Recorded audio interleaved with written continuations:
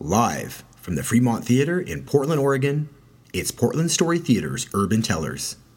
May the narrative be with you. By the time I was diagnosed with HIV back in 1988, I was already well on a spiritual path.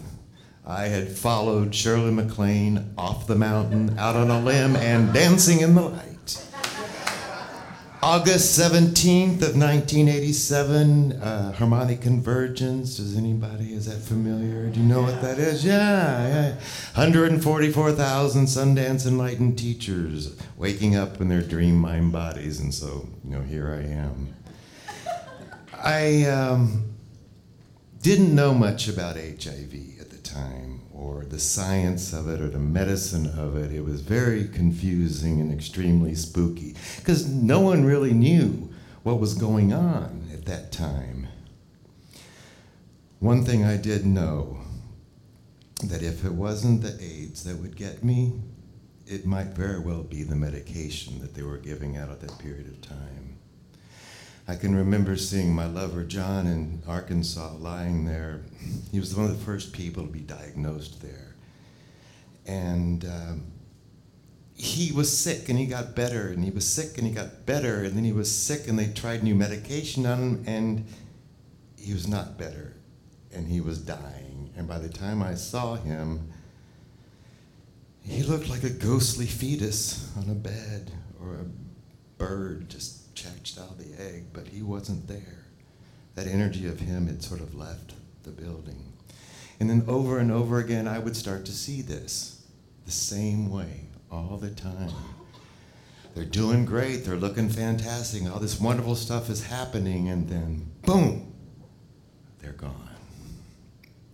Now, I don't know if this is appropriate to say, but if you're HIV positive or an AIDS patient, in 1988, Los Angeles was a really great place to be, because the healing women gurus of Louise L. Hay and Marianne Williamson, they opened their hearts and their homes and the town halls for us.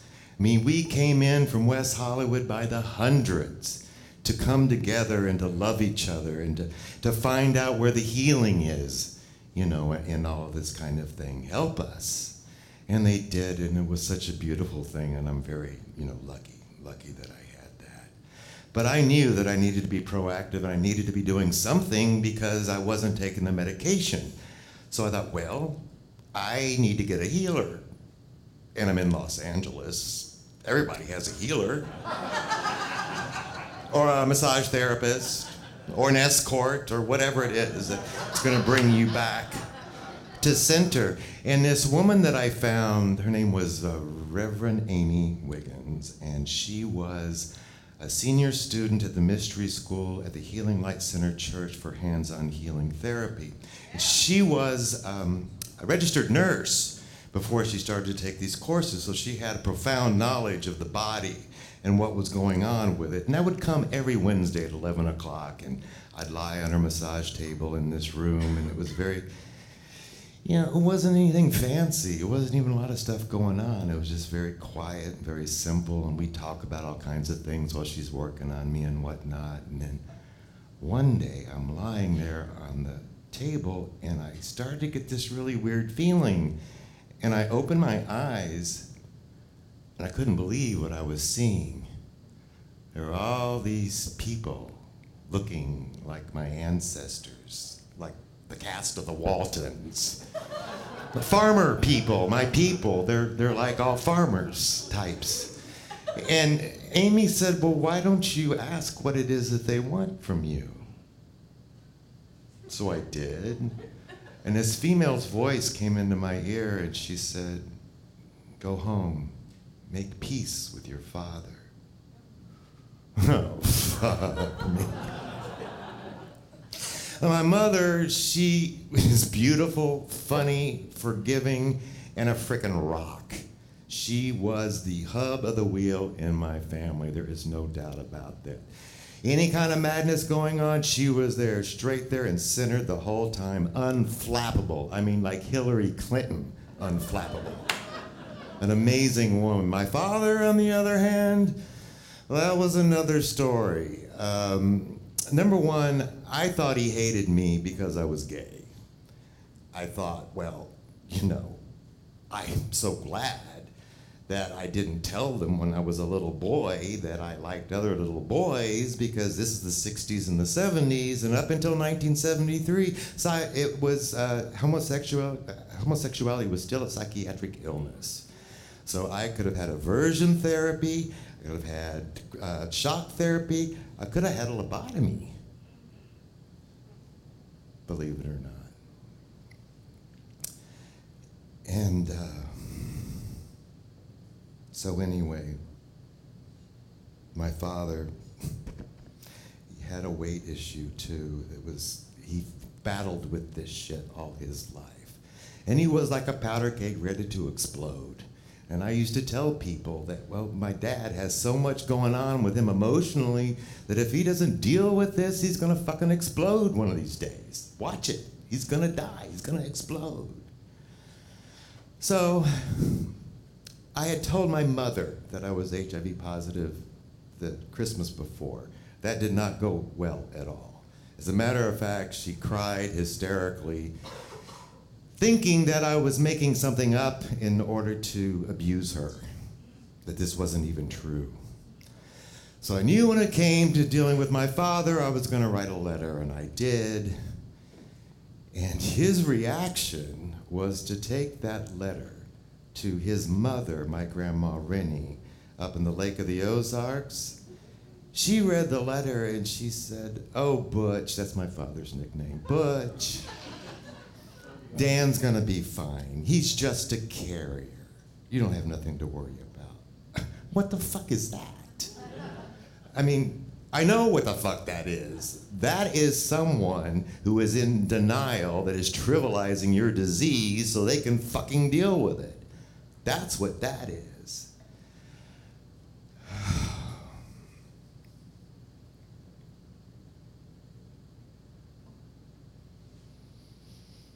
Wow, the power of silence, huh? So anyway, I end up in, this other little fact you need to know. My father, his father, Buck LaForce, I look exactly like him. My dad shot him in a hunting accident when he was 15 years old. And so you look at a picture of him and me, it looks like the same guy, just in period clothes like the Waltons or whatever. So I found myself in September in Fort Smith, Arkansas, where it was hot as hell, as my mother would have said. And we're in the kitchen and we're making a salad and chopping up vegetables and listening to oldies on the radio. She was in the kitchen, the oldies were going on.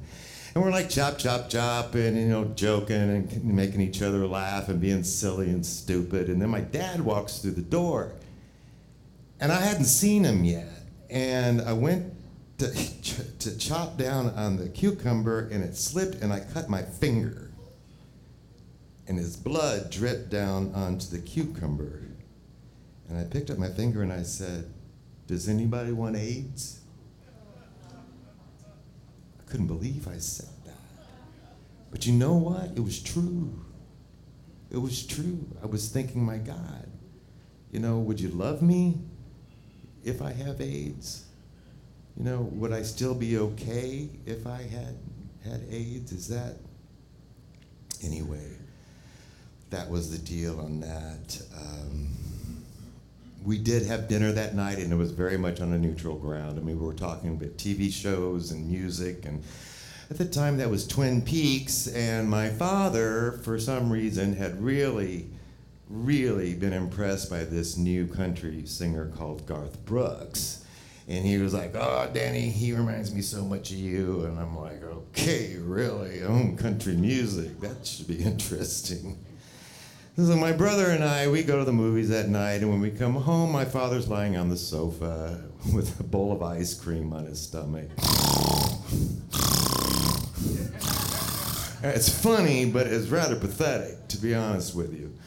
And I went to bed that night, and I was really, really disturbed. I could hardly sleep. My sweating like mad, and And I had a dream of that grandmother, and I had my hands around her throat, and I was shaking her, saying, "Why the fuck did you say that to my father?" I woke myself up. I was like really disoriented, and I had my little Dayglow shorts on and my Batman t-shirt, my hair pulled back in a mullet, and I walk out, stumble out into the foyer of the house, and this knock comes on at the door, and I'm like, this is really weird. No one ever knocks at the door. So I open the door, and there's this man standing there, Arkansas State Police, like a highway patrolman with a Smokey Bear hat and the whole 9 yards, and he said, "Son, is your mother at home?" And I said, "No." And he said, "Well, I need to speak with her. We need to wait for her to get back." And I said, no, that's not going to happen. You're going to tell me what it is that you need to tell her, and then we'll deal with it from there. And then he told me my father had been killed by a drunk driver that was driving down the wrong side of the freeway that was looking to kill himself. And I said, okay, you need to go. You need to go now. Because the reason was I did not want that image stuck in my mother's head. My father was a highway patrolman and a policeman when I was a little boy. And I couldn't have that frickin' thing happen. So I closed the door and I took a deep breath, and the tears started to bubble up my eyes, and I was like, oh my God, my fucking God, he blew up. He did, he blew up. And then all of a sudden, this waves of grief starts hitting me, and my brother is there, and he's got it, it's hitting him. And you know what? There is nothing that prepares you for the death of a loved one that gets ripped away from you by an act of violence. So again, these waves of grief are hitting us, and we're on the floor, and you know, crying, and the snot is going, and I'm banging my head up against the wall at one point. It was really ugly. They don't show this shit on television. And finally, my brother pulls himself up, and he says, because my father was supposed to go to Jenny Craig this day, he says, "I guess Dad didn't want to go on that goddamn diet anyway." And we both started laughing and ended up in a heap on the fucking floor. And my mother gets home. And I sat her down, and I got on my knees, and I held her hands, and I looked into her eyes, and I could see that she knew that something was coming. The veins in her eyes were like beating. I could see that, and I told her, and she just melted. The rock just crumbled. She just kept saying, "No, no, no, no." Later on, with all the food and the people that show up during this kind of thing that happens, a man shows up at the front door, and he wants to talk to me. And he says, "Well, are you Danny? Are you Daniel LaForce?" And I said, "Yeah." He said, "Well, I need to talk to you." So we went into the living room, we sat down, and I did not know who this man was. He said, "Daniel, I think your father would want me to tell you this. He loved you so much. He spoke about you every single day. He was blown away by the things that you could do, and he just didn't know how to communicate to you."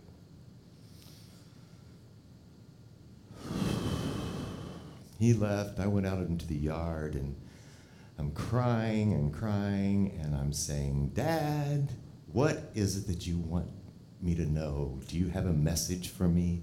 What do you want me to do?" And the voice I heard said, "Sing, sing, Daniel, sing." And I'm like, I don't understand. Well, a few weeks, months actually later, I got a copy of the accident reports. And yes, this man was trying to commit suicide. And yes, he was on some kind of a psychiatric medication that was mixed with alcohol.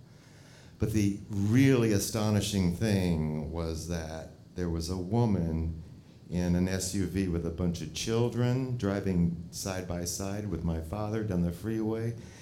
And the man in the other truck's coming this way. My father moves in front of her and the children to take the hit. An act of extraordinary courage. Heroism? I don't know. I'll never know for sure. Finally, after 2 frickin' funerals, they even lost a body at one point, I get on the airplane and I'm gonna come back to Hollywood. And I'm sitting there and I put the earbuds in my ear to listen to some music, and all of a sudden I hear this country music playing. There's a sound of thunder clapping in the background, and it was Garth Brooks. And the sun grows cold on an August night, and the thunder rolls. And in that moment, all of the anger and the resentment and the frustration, the miscommunications, all that started to just melt away. And my father and I were beginning an atonement process, and it's a very powerful thing. If you want to talk to the dead, play their music. I'm serious, not just play and say this is going to happen, but play it and play it and play it. They will show up. And you need to find out what it is you're going to ask. And if they say something that you don't want to hear, then you can just act like they didn't say it and go on and do whatever it is that you wanted to do. And I think that, most of all, I think it's all about that healing, that peace I was able to start to get with my father. That peace transcends all the resentments. Because you know what? If the disease doesn't get you, the resentments can.